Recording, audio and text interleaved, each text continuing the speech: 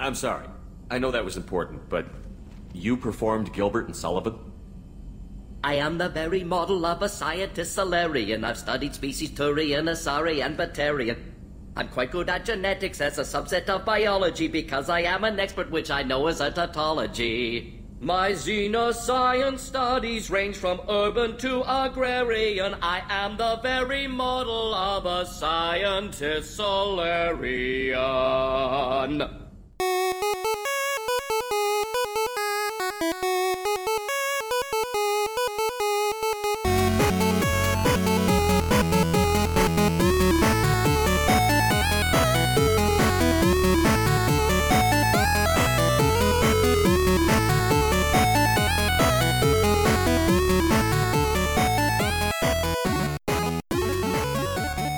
Hey everybody, welcome to another episode of Classic Gaming Brothers.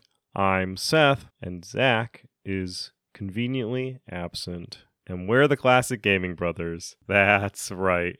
I wonder if Zach's actually going to cut in himself in part of this episode, since we have so much recorded audio of ourselves talking that he can possibly even fake himself into this episode.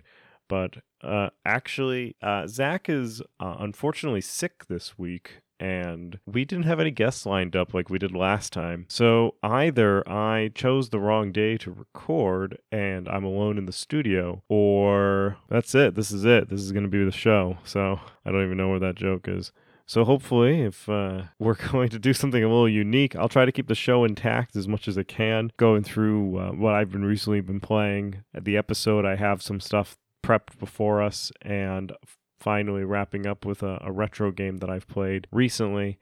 We'll go through and go through all the story beats, and unfortunately we just don't have Zach, so I don't really know what the timing of this episode's going to be on, because Zach usually prevents me from going on random tangents, and I'm also just talking myself, so I don't have to wait to hear Zach ramble on. So it's going to be an interesting episode. And if you don't listen to it, I'm okay with that. I will sleep well knowing that you were like, screw this. But I wanted to make sure that we had something available for you every Sunday, since that's what we've done. And we wanted to put something together. So here's the Classic Gaming Brothers with just one brother. And maybe that's the episode's name. But we're going to get into, when we get to the full episode, like I said, we have something exciting that we want to talk about. However, recently I've been playing a game called Call of the Sea.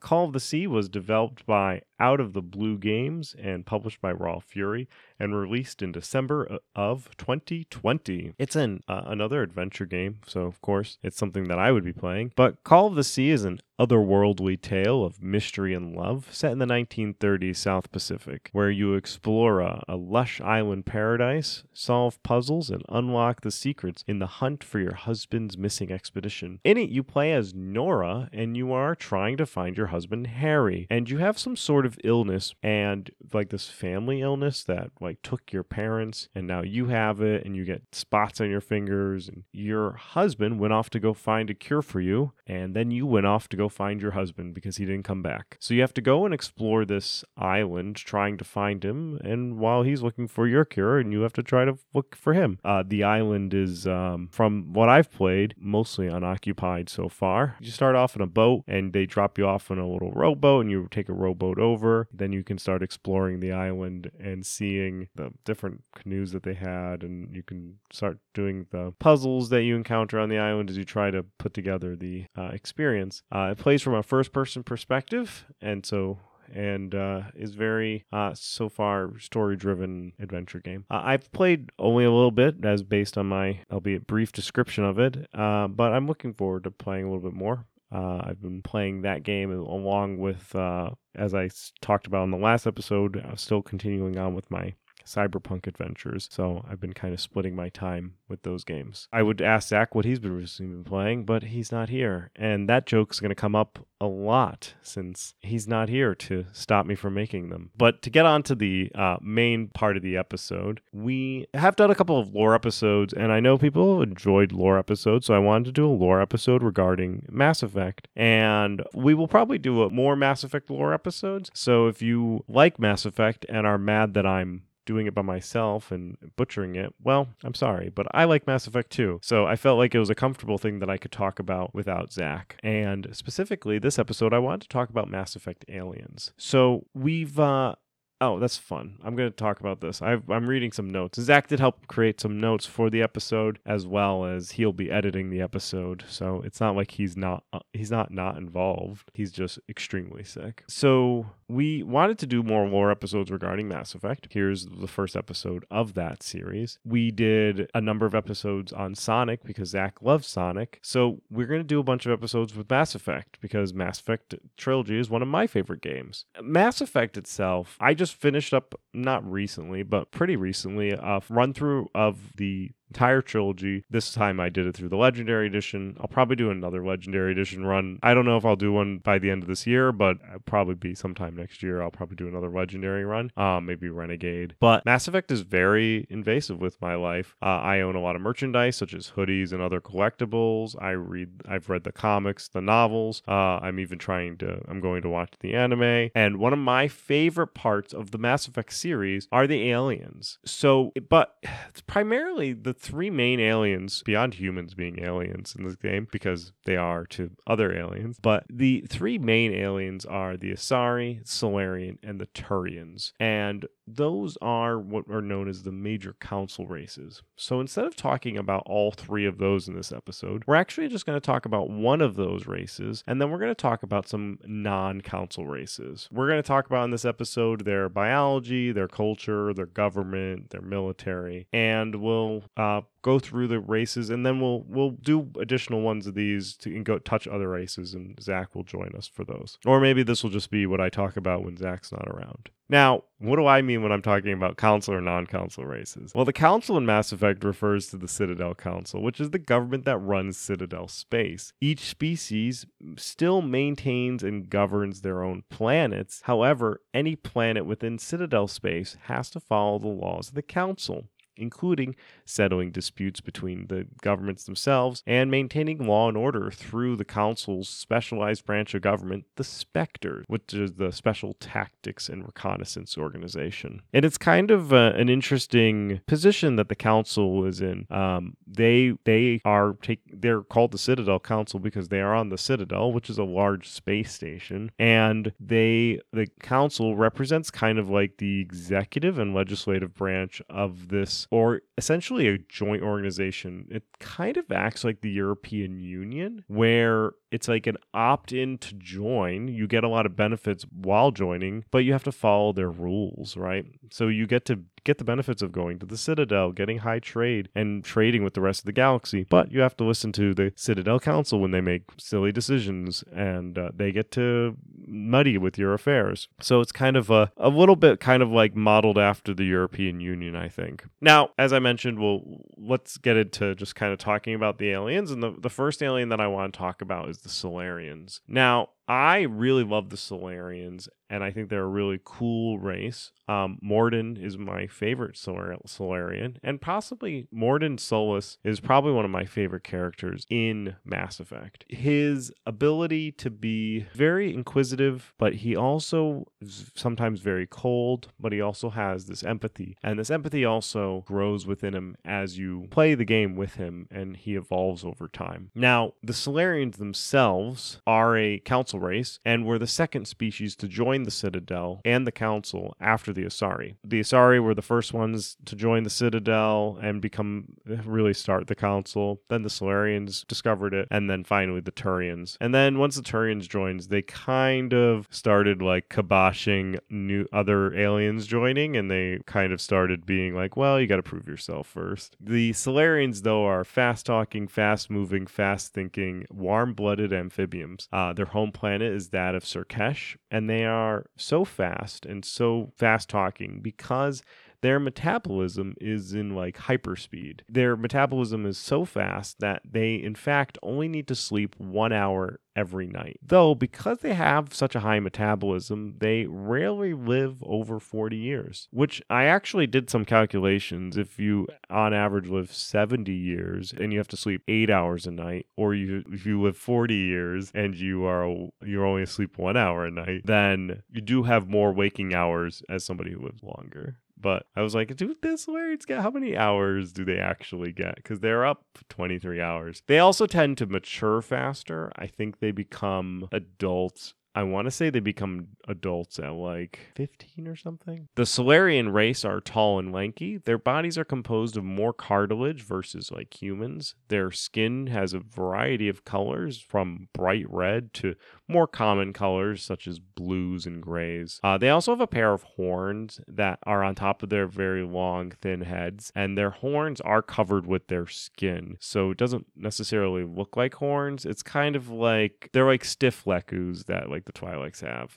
There's like this, it's like an appendage, but it's just straight up. I guess it's not really an appendage, it's just like a horn. But anyway, it's covered with skin. It's not like exposed horn. They are an androgynous race, and it's very difficult to tell males from females. They tend to be a more male dominant as a species because they are a haploid diploid egg layer, which means their unfertilized eggs produce males and their fertilized eggs produce females. And a Solarian female will lay a clutch of about 12 eggs like once a year. And the society really dictates that only a fraction of them are fertilized. And thus, 90% of the species is actually male. Now, Solarians are best known for their knack at inventing things. They will often use some form of advanced technology, but they will often overlook things like quality and consistency. As an example, the Guardian starship that the Solarians use as a defense system, if it malfunctions, can actually cause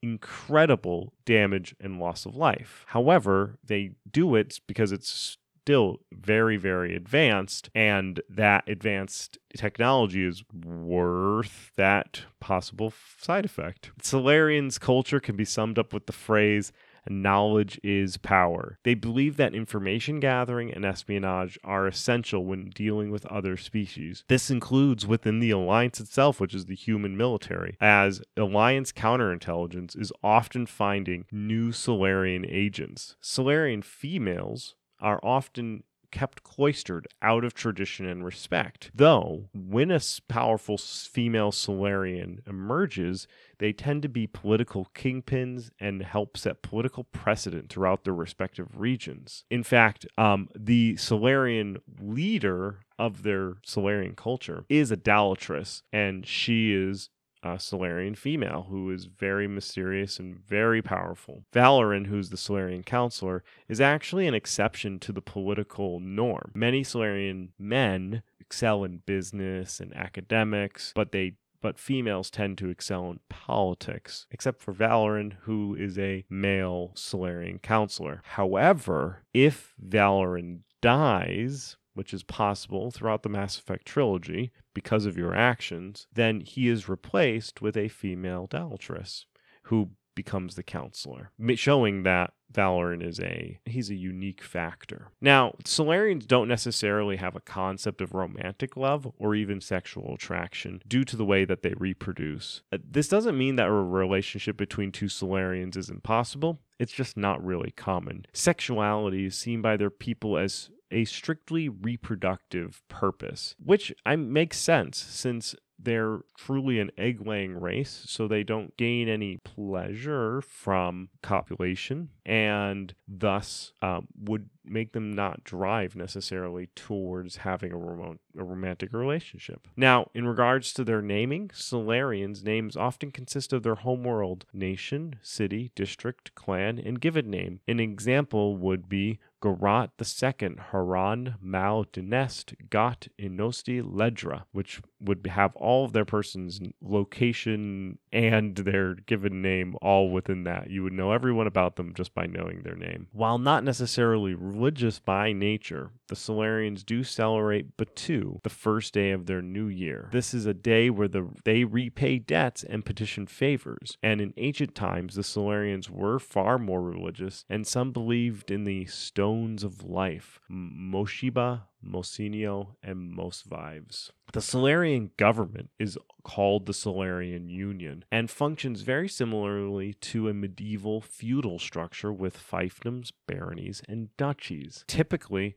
a Solarian's first circle of their clan will consist of parents, siblings, uncles, aunts, and cousins, and the next circle will consist of second cousins. By the fifth circle, a clan can consist of millions of individuals, and they have a photographic memory, so they can recognize their relatives. So you could know your third cousin, and you can be part of this massive organization of your family within this type of feudal structure of essentially, almost possibly, you could be tied back to royalty. The Solarian military is rather small versus the military of especially the Turian, the humans, and the Asari. I believe in Mass Effect, the ranking of military is Turian, human, Asari, Solarian. And there may be non-Citadel races that are bigger than the Solarian, like Krogan. The Krogan definitely have a military that's larger than the Solarian. The Solarian military is mostly consisting of volunteers. They do, however, keep a large covert military that runs various espionage and clandestine jobs to prevent war from breaking out. This espionage allows the Solarians to have vast knowledge of an enemy before any fighting even occurs, keeping their small military ahead of everybody else. This organization that runs their espionage is called the STG, the Special Tactics Group. And the STG will be the basis for the Spectre organization that the Citadel operates. So that's why they're both kind of espionage themed, because they're both Solarian inspired STG groups, essentially. So the STG group would report back what's going on, and then their military may, in fact, strike first for no reason, because they would have the reason, because they collect so much information. They're prone to striking first and without warning. And they also, Solarians believe that if they let the enemy make the first move, it's folly, and if they announce their plan, it's insanity. So they should always just strike first without warning. These tactical moves will often be executed with such devastation that it would be even hours before an enemy even can react. Solarians also never issue declarations of war. They just merely attack and do what needs to be done. To get on to the next race that I wanted to talk about tonight was the Volus. I really like the Volus. I would say the Solarians, the Volus, and the other race, the Elcor, that we're going to talk about tonight, are probably my three favorite races of Mass Effect, which is why I'm deciding that these races is the one that we talk about. Now, the Volus are a species in the Mass Effect universe known for their diminutive size, their reputation as skilled traders and merchants. They were born on the harsh, high-pressure world of Irune, and the Volus themselves are a hardy people who have adapted to survive in this challenging environment. Now, despite their small stature, which may be driven because of the high pressure in Irune, the Volus have proven to be an influential species in the galaxy. Their ability to negotiate and strike deals has made them a valuable asset to many factions, and their expertise in financial matters has earned them a reputation as shrewd and savvy businessmen. The Volus are also known for their distinctive environmental suits, which are necessary to protect them from their harsh conditions of their homeworld. And they're not accustomed to the world outside, so that's why they need to wear their environmental suits. Greetings, Earth Clan. You will find many excellent ships for sale here. Only slightly used, yes. Very similar to another race that we're not going to talk about today, but the Quarian, who have to wear environmental suits because of their like autoimmune compromise because of living in sterile ships. These suits are a source of pride for the Volus, who view them as a symbol of their resiliency and their ingenuity. Now, while the Volus have made their mark on the galaxy through their financial acumen and diplomatic skills, they are not without their flaws.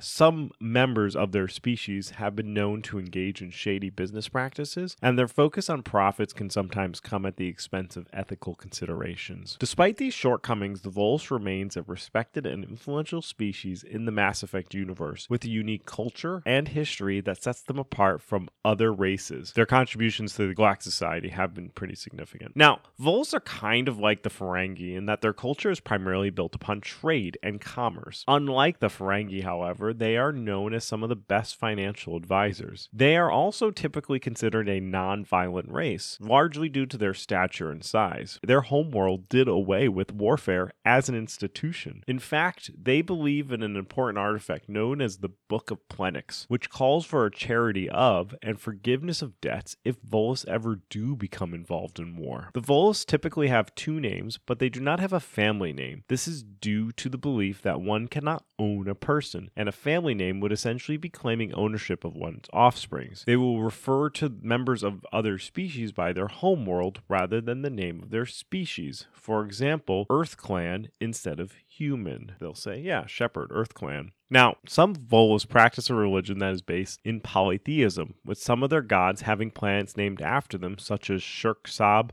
and Zaboban. The Volus government is known as the Vol Protectorate and is a client state of the Turian hierarchy, rather than a fully sovereign government. The Volus pay the Turian for their military service and defer to Turians in all foreign policy matters. They do keep an embassy on the Citadel, making them an associate species of the Council.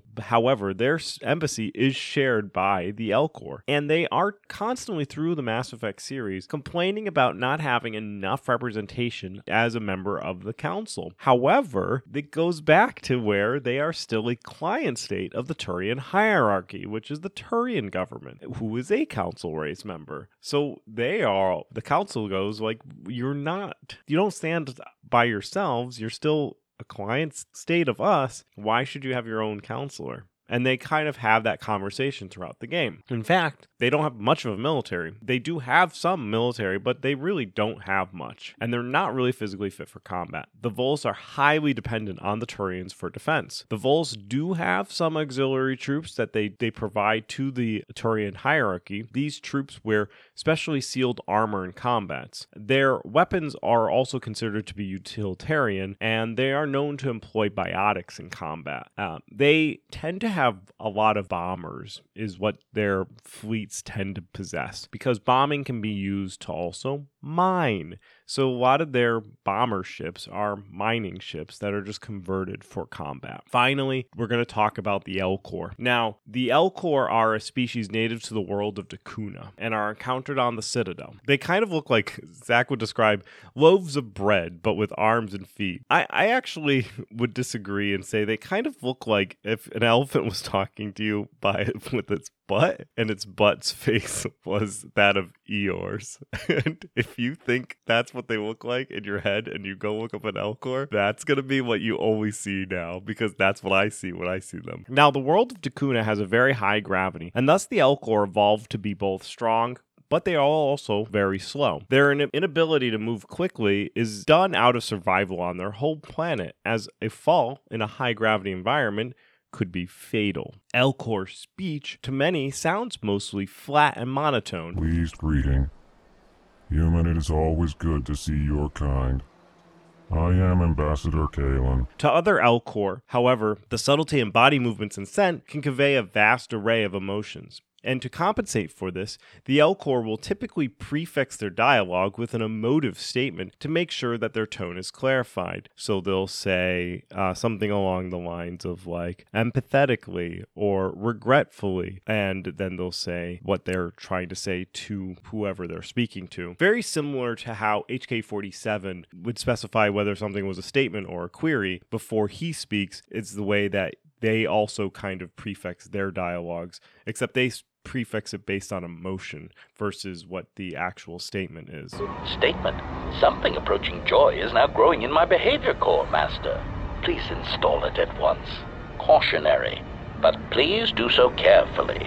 I have seen how you use a hydrospanner. Now, early in Elcor history, they began to make short trips into space, and it was around this time they were contacted by the Asari, and with the help from the Asari, the Elcor were soon establishing a regular trade route to the Citadel. Now, the Elcor chose to stay in their colonies rather than travel in space, and are typically migratory in nature. This migratory behavior is seen on their home planet, which has 2 capital cities, one for the wet season and one for the dry season. And the way that they move and the speed that they go, they're probably always in the middle of changing to whatever city they need to get to. And the Elcor themselves have made their way into the arts and entertainment of the galaxy. There is actually a performance of Hamlet by an all Elcor cast that lasts 14 hours. However, it won many awards. Now available on video, the abridged version of Francis Kidd's award-winning production of Hamlet, featuring an all Elcor cast.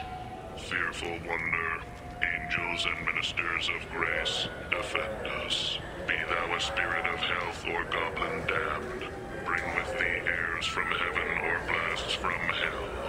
Be thy intents wicked or charitable.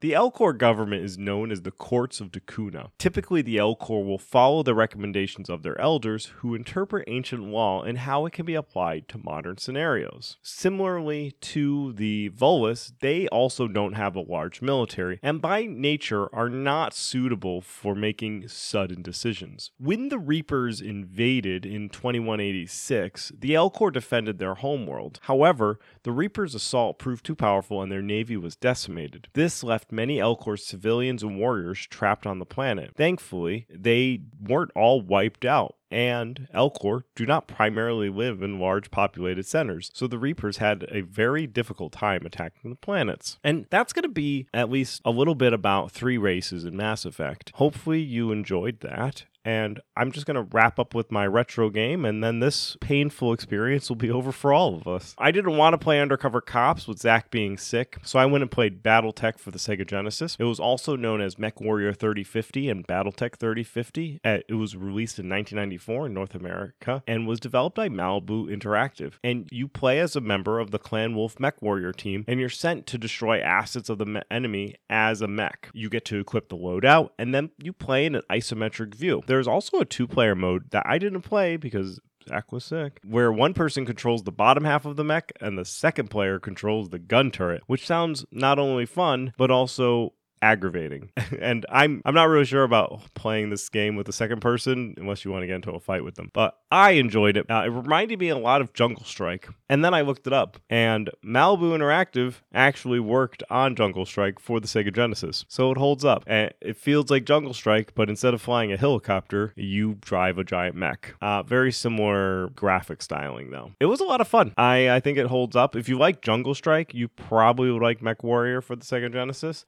You play as a giant mech, and you run around and destroy things. I'm not going to give Zach a game, and next game I'll play Undercover Cops. Next episode I'll have played Undercover Cops, and I'll be talking to Zach, because hopefully he'll be back. Or he'll be sick for a very long time, and I don't know. We'll just keep having these random episodes with just me. So hopefully you've gone back to other episodes and listened to them with Zach and actually enjoy us. And if you do, you can always reach out to us at classicgamingbrothers@gmail.com. You can also follow us on Facebook, Instagram, and Twitch, all at Classic Gaming Brothers. You can follow us on Twitter at CG Brothers Pod. Additionally, you can listen to us wherever you find your podcast. And finally, Zach, am I missing anything? Oh yeah, I'm missing Zach. Anyway, don't play games like my brother. And then he would usually say, don't play games like my brother. And then I would say, I've been Seth. He'd say, I've been Zach. And I would say, we've been the Classic Gaming Brothers. And then someone would say, that's right. And we'd wrap it out here. So enjoy and have a great day. And I hope come back. Zach will be back next episode. Thanks. Bye.